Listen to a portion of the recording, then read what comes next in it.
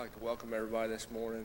As always, we're thankful just to have the health and strength and the privilege to be in the Lord's house this morning. And appreciate our children and appreciate all our mothers and other people that bring these kids to Sunday school and how important that is. And we just look forward to having a good day of the Lord. And as we thought this morning of being Mother's Day, and we appreciate our natural mothers, but we thought how much we appreciate our spiritual mother, the church that we grew up in, and what she's done for us, and how she raised us, and it just don't get no better than being raised in a good church like this, and I appreciate it. We'll ask Brother Jay to dismiss Sunday school.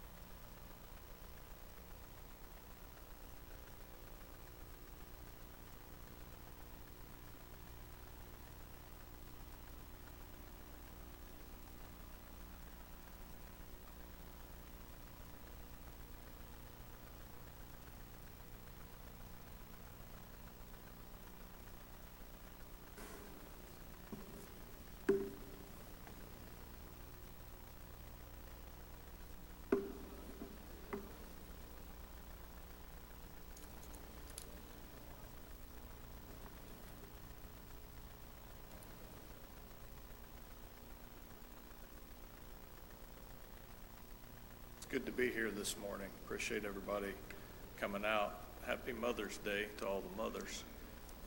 Sure appreciate all of you. And we have got just a fantastic lesson. I hope I can scratch the surface of where this lesson and all of the things that are in here. We're going to be in the 8th chapter of Romans. And give them a minute there to get the door closed.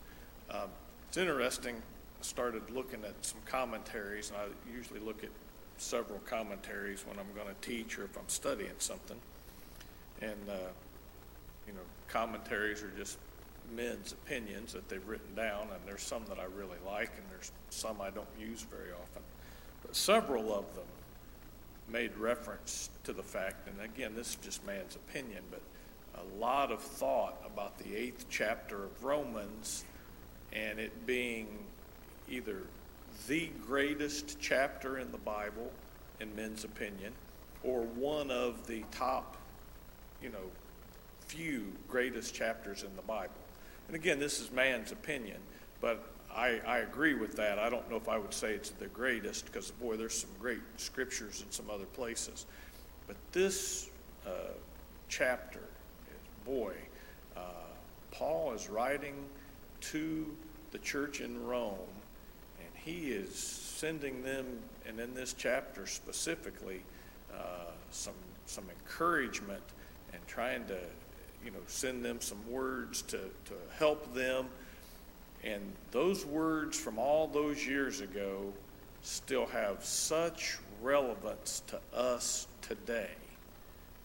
And so I desire your prayers as we get into this. So before I start reading, I'd like to, as I try to do sometimes, I'd like to just set the backdrop so you understand what's going on in the world. When Paul wrote the book of Romans, it was 56 AD. And that's approximate, but I looked at 2 or 3 different timelines, and they're all in agreement, 56 or 57 AD. It's pretty well established. He had not been to visit the church in Rome at the time that he wrote this scripture. He was planning to go. He wanted to go. As we know, he did get there later. But he had been in Asia, and he had been in some other places. But he wanted to write this book to them as an encouragement, and I think partially to let them know that he was planning to come. What was going on in Rome at this time is that there was an emperor in Rome, let me get the name, Claudius, and there was quite a bit of dissension in Rome between the Jews and the Christians, because there was starting to become a movement of Christians in Rome. And Claudius had gotten unhappy about the dissension between these two groups, and he just told them all to get out. So, and we know that Priscilla and Aquila, who met Paul, and he writes about them in one of the other books, they left Rome and met up with him, and that's how he got acquainted with them. So there are some things going on with this church in Rome.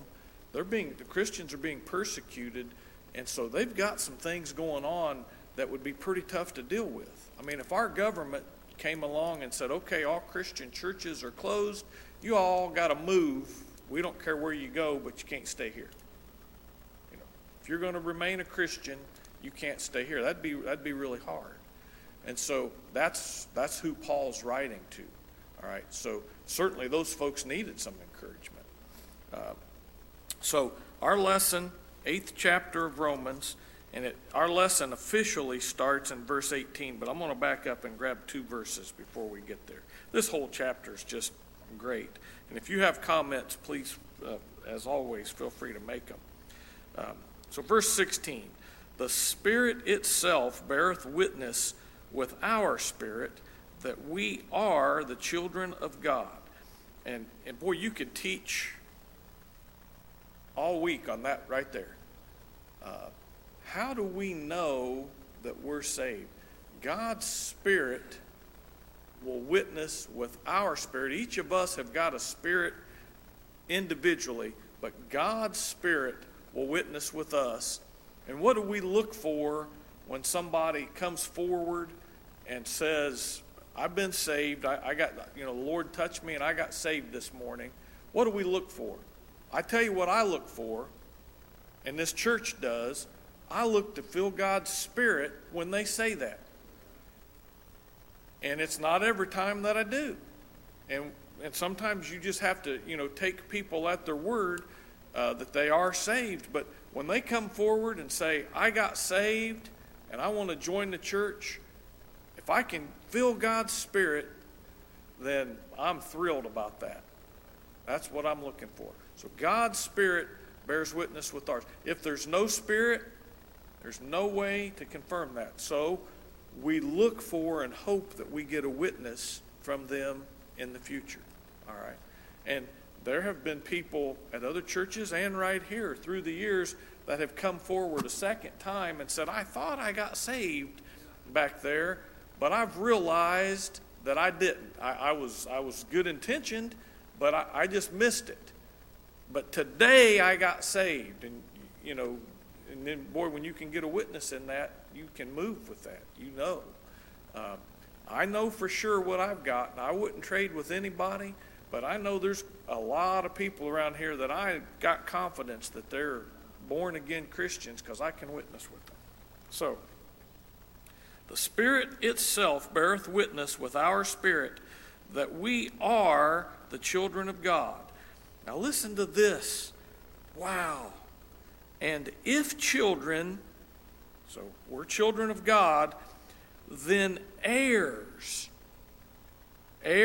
of God, and joint heirs with Christ, if so be that we suffer with him, that we may be glorified together. So what he's telling them here is, if you've been born again, You're a joint heir with Christ himself. We're joint heirs. Think about that. Everything that he has in heaven, we have the same share that he does. How fantastic is that? You know, everybody knows in here that I'm an attorney. I do wills sometimes. And sometimes, you know, the heirs will come in and their parents or whoever it was will have left them something and they're anxious. They want to know, what's in that will? What's it say? Did I get anything? Do I get a share? And most of the time, yeah, you get a share, and here's what it says, and you and your 2 or 3 siblings all share equally. Boy, they're thrilled. Every now and then there's one where, for whatever reason, and that's not my place to judge the person that wrote the will, but sometimes they get a less of a share. Maybe there's 3 of them, and 2 of them get a pretty good chunk, and the third one doesn't get as much. And sometimes it'll say for this reason or that reason, and sometimes it don't. Sometimes they don't get anything. You mean my siblings get to split it all and I don't get? It's what the will says. But God made us all joint heirs. When we are born again, we're equal with Christ. Wow! What do you think that these Romans, I don't know if they'd ever thought about that before. Paul writes them this letter, and they're like, yeah, man, we're having a tough time here. We're being persecuted. And he's telling them, if you suffer, it's all right. Glory in that suffering. If you're being persecuted, it's okay. Are we persecuted here? Sure we are. We got it pretty good in the United States, but it ain't perfect. Who enjoys being persecuted? I'm going to put my hand down. I don't see one hand, all right? I don't see any. I don't either. I've been made fun of. I've been poked fun at. I've been left out. Everybody in here that's living for Christ probably to some form or fashion has. It's all right. Glory in that. If they point you out as peculiar, you're probably right where you need to be. All right? So now we get to our lesson. So let me pick up that last part. So if that we suffer with him, with Christ, that we may be glorified together. Glorified. There's a word you're going to hear a lot throughout this. And we'll talk about glorified. Verse 18. For I reckon that the sufferings of this present time are not worthy to be compared with the glory, there's that word again, same word, which shall be revealed in us. So let's start with reckon. Reckon is an accounting term, okay? It means that Paul has added up the suffering, and he has added up the glory, and he's saying, I have done the accounting, and the scales aren't even close. The suffering of this present time, and he's talking to the Romans, so they're suffering, but that suffering isn't even worthy to be on the scales with the glory that we're going to have, the glory that's going to be revealed in us. Think about that. Not even worthy to be on the same book. Doesn't even come close to adding up. Paul probably, these folks are in Rome, they're suffering, they're being persecuted. What's Paul know about suffering? He know anything about it? Well, he knows a little. Let's turn over to 2 Corinthians chapter 11. All right. Now I want to tell you that again, this is a timeline, and this is not biblical, but this is men that have studied this out, and I believe this is accurate. Corinthians, I believe, was written either right before or right after Romans. I think it was written right before Paul wrote Romans. All right? But it's certainly contemporary. So, and even if Paul hadn't suffered all of these things at the time that he wrote this, he still had suffered a lot of them. But I believe that when this book was written, he had suffered everything that he's getting ready to tell us before he wrote to the Romans. And the Romans, the church there, certainly knew about some of his suffering. All right? So let's look.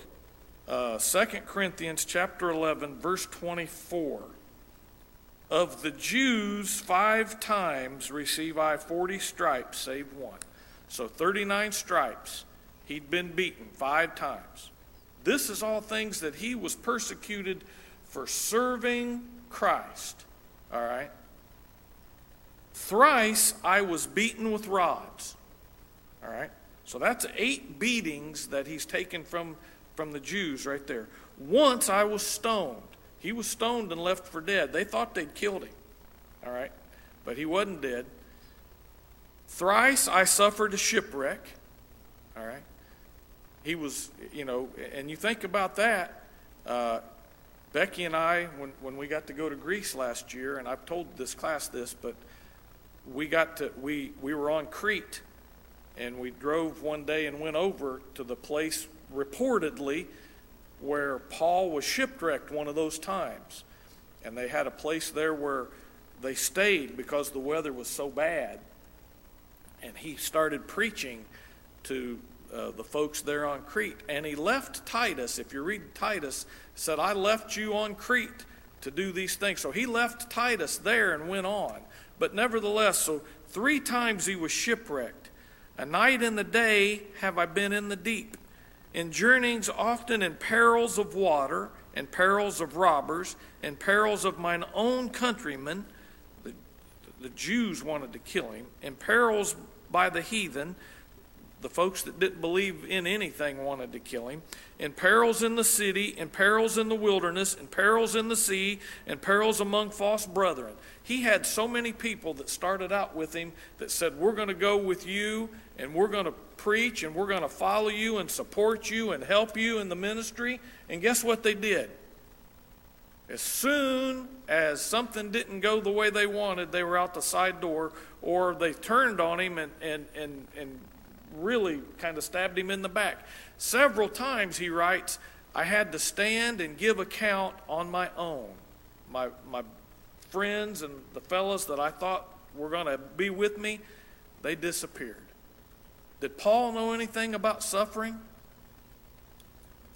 I mean, when I think about where I get aggravated and down and think, man, maybe I ought to just quit. Who all's been there? Now, I know I'm going to see some hands now, all right? Or at least shake your head. Everybody has thought about that. If you've been on the journey for very long, you've thought about it. If you're anything like me, I've thought about quitting. Well, why would I keep doing that? Look at Paul. I mean, you can look other places, okay? And I've heard our pastor preach, if you're in a spot where you're wanting to look at somebody, and a lot of times people that are out of church or that are lost, they'll say, well, if so-and-so's going to, and I'm not pointing over there for any reason, it's just empty. But if so-and-so, if so-and-so's going to make it, if they're a Christian, then I'm going to make it. I'm just as good as so-and-so, brother or sister, either one, all right? Well, pick out the one that ain't stubbing their toe, and because you can look around and find one of them. Look at Paul, my goodness. Or look at somebody. There's some folks here in this church that you can find, all right? Look at one of them, but look at Paul. Look at all this suffering that he went through. You know what Paul's motive was? It's what our motive ought to be. Now, he was a preacher. We're not all preachers. But what was Paul's motive? He wanted to encourage and spread the gospel and help somebody else find this Christ. That's what Paul's motive was. He'd get beat up. He'd crawl back into town. Somebody'd patch him up. And as soon as he got feeling good, he'd head on to the next town and he'd start preaching again. And they'd get mad, and he'd find out they were about to run him off, and he'd head someplace else. Paul was, until they put him in prison where he couldn't run anymore in Rome. And then you know what he did? He said, have everybody that you can come here to this house where I'm imprisoned, and I'll preach to them right here. So he preached from his house till they killed him. think Paul knew something about suffering? I think he did. For I reckon that the sufferings of this present time are not worthy to be compared with the glory, there's that word again, which shall be revealed in us. Now, do you think Paul knew anything about glory? Let's go to Thessalonians. 1 Thessalonians chapter 4. This is also Paul's writings, and Thessalonians was written approximately 4 years before he wrote the letter to Rome. So this scripture now, obviously back then they didn't have a printing press. They may have had a scroll or some parchment that had some of this on it, but they may not have had anything in Rome. But I'm wanting to tell you, when he's talking about glory, here's what he's talking about. So chapter 4, verse 13. But I would not have ye be ignorant, brethren, concerning them which are asleep, those that are dead, that ye sorrow not, even as others which have no hope. For if we believe that Jesus died and rose again, even so them also which sleep in Jesus will God bring with him. For this we say unto you by the word of the Lord, that we which are alive and remain unto the coming of the Lord shall not prevent them that are asleep. Listen to this. For the Lord himself shall descend from heaven with a shout, with the voice of the archangel, and with the trump of God, and the dead in Christ shall rise first. Then we which are alive and remain shall be caught up together with them in the clouds to meet the Lord in the air. So shall we ever be with the Lord. Paul knew something about glory. I'm glad I know something about glory. You get down, I'm sure Paul did sometimes. I do. Feel bad when I look at what Paul went through compared to what I'm going through. But glory. What glory?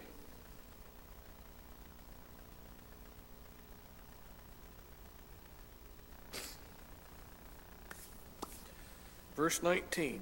Does anybody have a comment before I go on?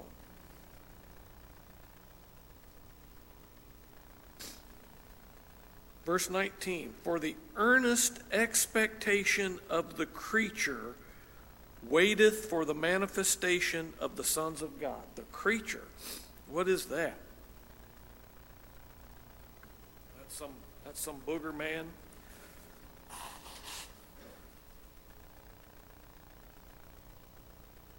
It's interesting. I said reading through the commentaries, they'll have you that the creature is nature. You know, some of them it's horses and cows and birds. That's not the creature this is talking about. This isn't talking about the dirt out there in the ground. And I know all of you know this, but a lot of times when the scriptures are talking about earth, they're talking about this flesh. This here, where it's talking about the creature, is talking about this flesh, this man right here that you're looking at. Okay. Now, please keep in mind that there are two people here, and you can see one of them, and hopefully sometimes you get to see the other one. But there's a soul that you really can't lay eyes on, but sometimes you get a glimpse of him. I like it when he gets to come forward, when the Spirit will move. I like it when you get to see him, and I hope he gets to teach sometimes. But this natural human that you're looking at here, this is the creature. So what's Paul talking about here when he says the earnest? We all know what earnest is. Very sincere, expectation. So we're looking forward to something. We've got an expectation that something's going to happen. So the sincere longing or expectation of the creature, this guy, waiteth for the manifestation. What's manifestation? That's the revealing or the disclosing. If somebody's behind a curtain and you open that up, you could say, they were revealed. So the manifestation of the sons of God. So what's that talking about? All right. We're going to get to it, but our soul is as saved as it's ever going to be. But this flesh is waiting and has a hope. We're going to get to that in this lesson. But it's looking forward. It has an expectation of what's going to come. So what's going to come? Well, let's look and see. For the creature, again, this man, was made subject to vanity. Well, what's vanity? Well, it's worthlessness. It's hopelessness. There's no way that the creature can get to what it wants without God. All right? And so we all understand that, but that's just what he's saying here. We know that the flesh can't live perfect. Only one perfect person, and that was Christ. So this flesh isn't perfect. For the creature was made subject to vanity, not willingly. We didn't want for it to be this way, but we sinned anyway. So where it says not willingly, it's the result of our action. Adam fell, and every one of us have fallen since. So there's a defect here because of that fall that Adam made, and that's why that there's vanity. And you can go over in Ecclesiastes. I won't go get it because I'm going to run out of time. But over in Ecclesiastes, I think it's chapter 12, starts off, vanity, vanity, all is vanities. What profit a man work his whole life? What good is it? Well, if we're working for God, we can do some good, but that's not what the preacher there is talking about. He's talking about, can we work good? Can we become good enough and sanctify this guy good enough to work our way to heaven? No, can't do it. We need to work after we're saved and try to keep this man clean, but we can't work good enough and do enough work to get this man into heaven. Verse 21. Because the creature itself also shall be delivered from the bondage of corruption into the glorious liberty of the children of God. Wow, when does that happen? I haven't seen anybody do that graduation here. Well, yeah, you have, but it was when they were in a box here in the front. All right? This creature itself shall be delivered from the bondage of corruption. That's that fall that Adam made that got us all. We're all corrupt. We're all, man can't get there on his own. The bondage of corruption. We deal with it every day. Look around. We're getting older, and the world's getting more corrupt. And the imaginations that man has, I'd like to say they never cease to amaze me, but every day seems like I read something and go, you got to be kidding. Really? And people are going for that? People are nuts.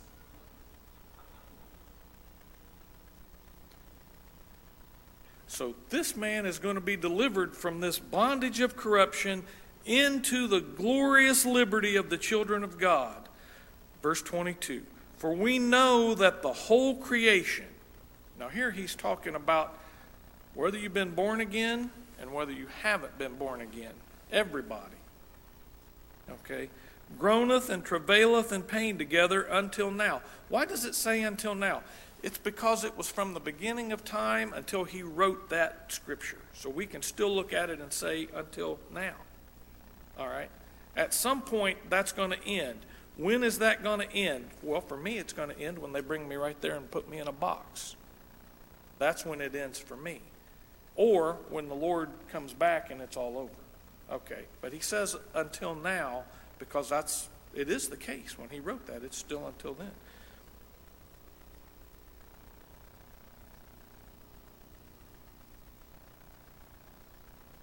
Amen.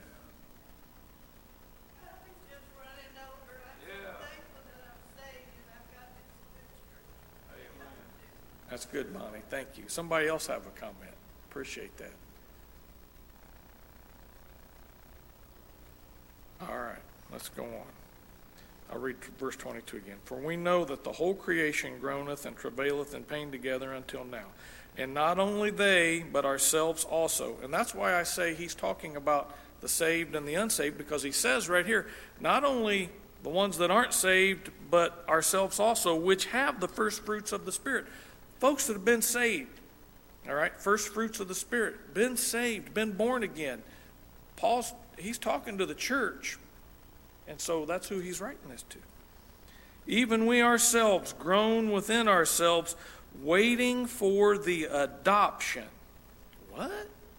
The what? Adoption. To wit, the redemption of our body. Now, let's talk about adoption.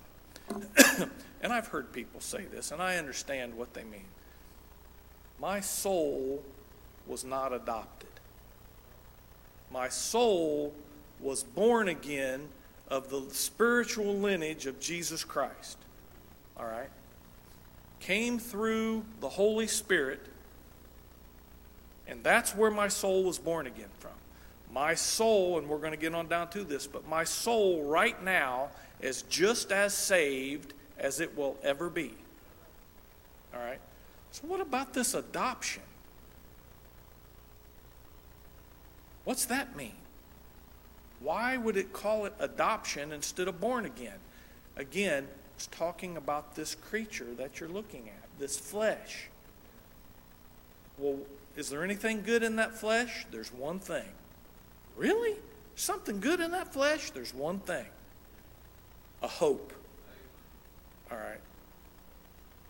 And we may get to it. But over in Corinthians, it talks about this seed shall be sown in corruption and raised in incorruption. All right. So what do you mean there's one good thing in this flesh? When they put me in this box and take me out here and put me somewhere in the ground, there's a hope in there. All right. And I'm still waiting. And Paul gets, and he says it on down here. We're going to get to it. But he says, if we see it, we're not hoping for it anymore. But if we haven't seen it, then we're still hoping for it. My soul, I've seen that salvation. That salvation has happened. But I'm still waiting for that adoption to take place. So what are you talking about, Blain? Well, here's what I'm talking about. When I get up, when Christ comes back, and if I'm in the grave, I could still be alive and walking around, and that's going to happen the same way. But if I'm in the grave, this guy you're looking at here, or whatever's left of him, there's the thing that's good there is that hope for that new resurrected body. All right? That body is coming out of this flesh, and it is going to be adopted into that heavenly realm with my born-again soul. Okay? So that's the difference in born again and adoption. That adoption takes place because this man, which that new body comes out of, is a direct lineage of Adam, who fell and cursed us all. All right? Now, don't feel too bad at Adam, because any of us would have been in the exact same boat Adam was, and we all have been, and we all are. Every one of us falls short all the time. So that new body and that born-again soul that Christ is bringing back with him are going to unite, and we're going to live together. All right? So the redemption of the body, that's the adoption. So if you, and I understand, and I know people, use that sometimes. I'm not saying anything against them, and I know you can make some good comparisons there. But soul born again, body adoption. It's the redemption of the body. And it's going to be just like planting something out in the garden, and it comes up. It's going to look a lot different than that seed, but it's still going to be related to that seed. So does anybody have any comments or questions on that before we move on? In Philippians 3 and 21, and again, I probably won't go get that right now because we're going to run out of time, but there's also another really good scripture about the body and how it's changed in resurrection, and we get a glorified body. Okay. Verse 24, for we are saved by hope, but hope that is seen is not hope. For what a man seeth, why does he yet hope for? So that's what I was just talking about. Soul is saved, and it's just as saved as it's ever going to be, but this body has a hope, and we're still looking for that. That's that earnest expectation. But if we hope for that we see not, then do we with patience wait for it. So we're waiting on that change to come. And there's another scripture, all my appointed days I have waited for that change to come. So anybody have any comments on what we've covered so far? Because we've got 5 more verses to cover, and I've got about 12 minutes. So, but if you've got a comment on what we've gone over so far, don't let the time bother you. I just want to give you an opportunity. Okay. Verse 26. Now this changes a little bit right here. So he's gone over, talking about this body and the redemption of this body. Now verse 26, 27, and 28 changes just a little. And so we're going to talk a little bit about prayer. And there's a real picture of the Trinity right here. And I'd never really picked it up before in reading through this. But verse 26, likewise the Spirit, so right there you get the Spirit, also helped our infirmities, plural. And I think that's plural. I think if it was talking about that the Spirit only helped our soul, and that was the only really help, and the only thing that we could pray for was just our soul, I think that would say infirmity, one. This is saying infirmities, plural. I think it helps certainly the condition of our soul, but I think when we're sick, or our family's sick, or we've got an issue or a problem or something that's bothering this guy, again, this creature, I think the Spirit can help that. Okay, you say can. Well, yeah, let's read on here. For we know not what we should pray for as we ought. All right. Have you ever been really sincere about something? And I know Carl has because I've heard him teach it. Have you ever been really sincere about something and really wanted to pray for it, and try to pray, and it bounces right off the ceiling wherever you're at and comes right back at you, and that's as far as it goes? Boy, I have. I've heard Carl teach about it with a loved one that he was trying to pray for, that he got news was sick, and praying, going to the hospital, and by the time he got there, knew it wasn't good because the prayer wasn't going through. See, the Spirit won't it won't make that intercession for us if it's not according to God's purpose. What are you talking about, according to God's purpose? Now, we can try.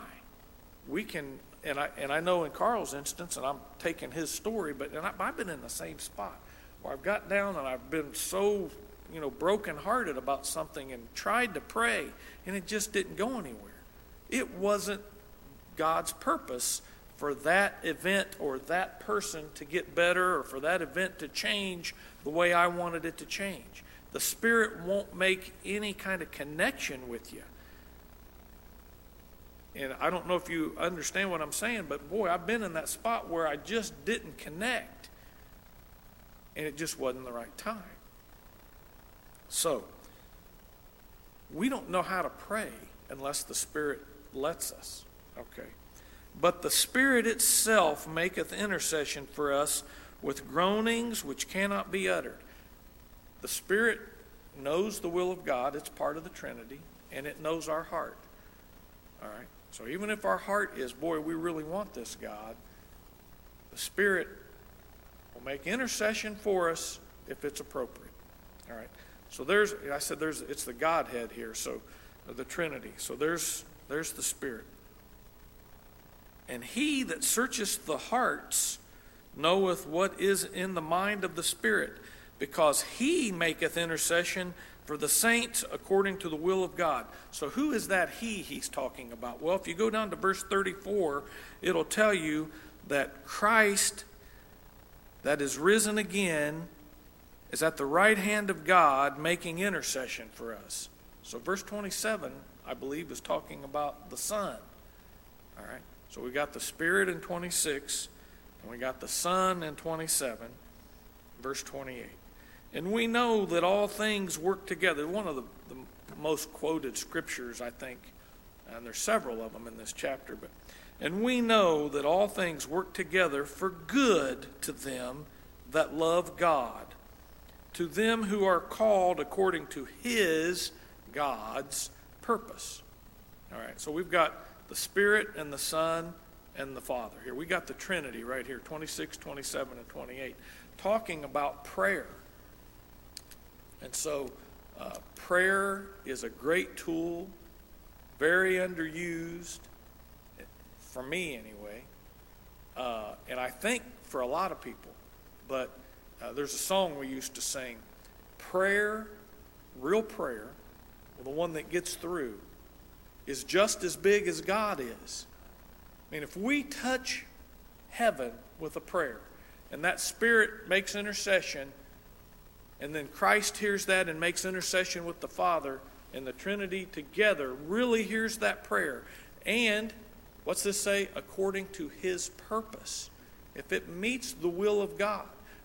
God tells us to pray, and pray if this is according to your will. Because his will is so much greater and broader than I'll ever understand. He sees things that I'll never see. But if we get to that spot where we can pray according to his purpose, just as big as God is, think about that. I mean, that's pretty phenomenal. Does anybody have any comments on that before we move on?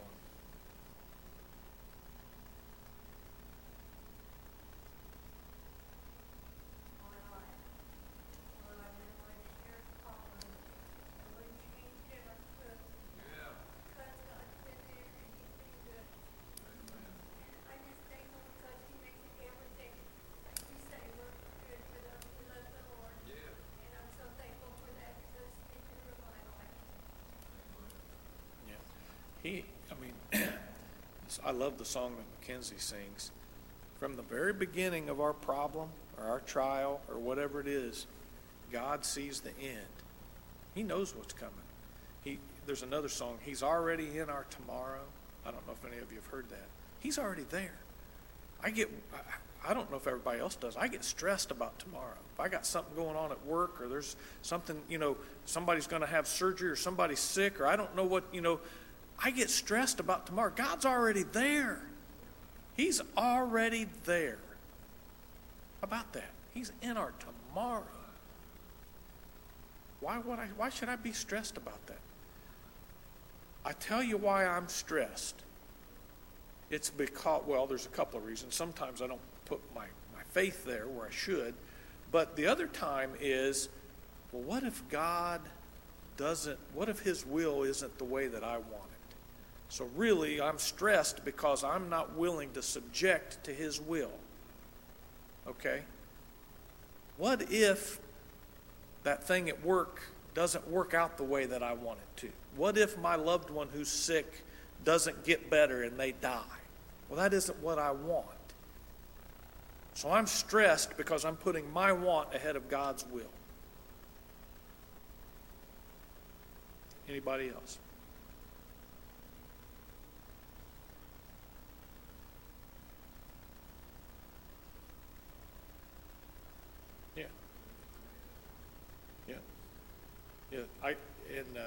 That's a great blessing, and I know different people have had, different experiences with that. But God will give you a peace, and I've had a couple of things through my life. Not that I suppose everybody's had the same thing. He's given me a peace a few times and let me know my prayer got through. Now, he didn't let me know what the outcome was going to be, but he's let me know that no matter what the outcome is, it's going to be okay. All right? That's what I get most of the time when I go to him with the right frame of mind and frame of heart. Now, there's been a couple of times that I've prayed and God has said, yep, I'm going to grant that. Now, it may take a while, but then I knew that that was going to happen. That's pretty cool. I don't know if I suppose everybody's experienced that. I mean, I'm nothing special, but it's pretty cool when God says, yep, I'm going to grant that. You're still in the midst of a big storm going on over here, and you're like, okay, I can accept that. You know, I had it happen sitting right back there where Kenny's at. I was sitting back there in Sunday school some time ago, in the middle of a storm. Carl was up here teaching, not anything about it, and God said, this is what's going to happen right here. Really? Yep. Okay. You know, that's awesome. He can do that. So, anybody else have anything? No. And time, God made it for me, and he made for me time. Yeah. But when he called me and I died, time went away. There's no more time. Right. It's just like that. Denny Hunter preached at Homer's funeral. He said, Homer has stepped out of time into eternity. And he said, I want to tell you that in eternity there's no waiting. Amen. Right. He said, Homer's not sitting there anxiously waiting for time to end or for something, because he's in eternity. Right. And in eternity there's no, I never thought about it that way before. There's no waiting. We don't have to be in a hurry. We got eternity, which my mind can't comprehend completely. So. Verse 29, for whom he did foreknow, so God foreknows us. He knew what was going to happen in each of our lives before the world was ever formed. He also did predestinate.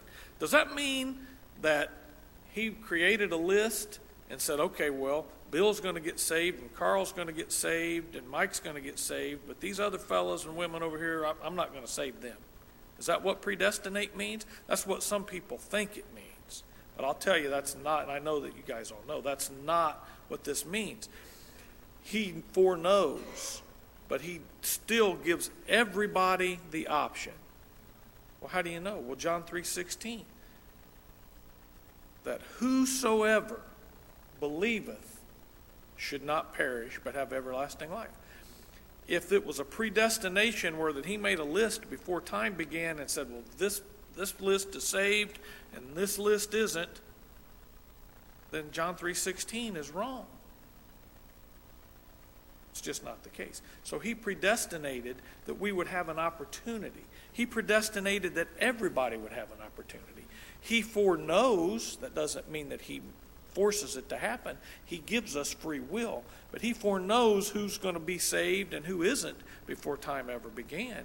But he doesn't sit there and like, push a button to make that happen. He gives us free will.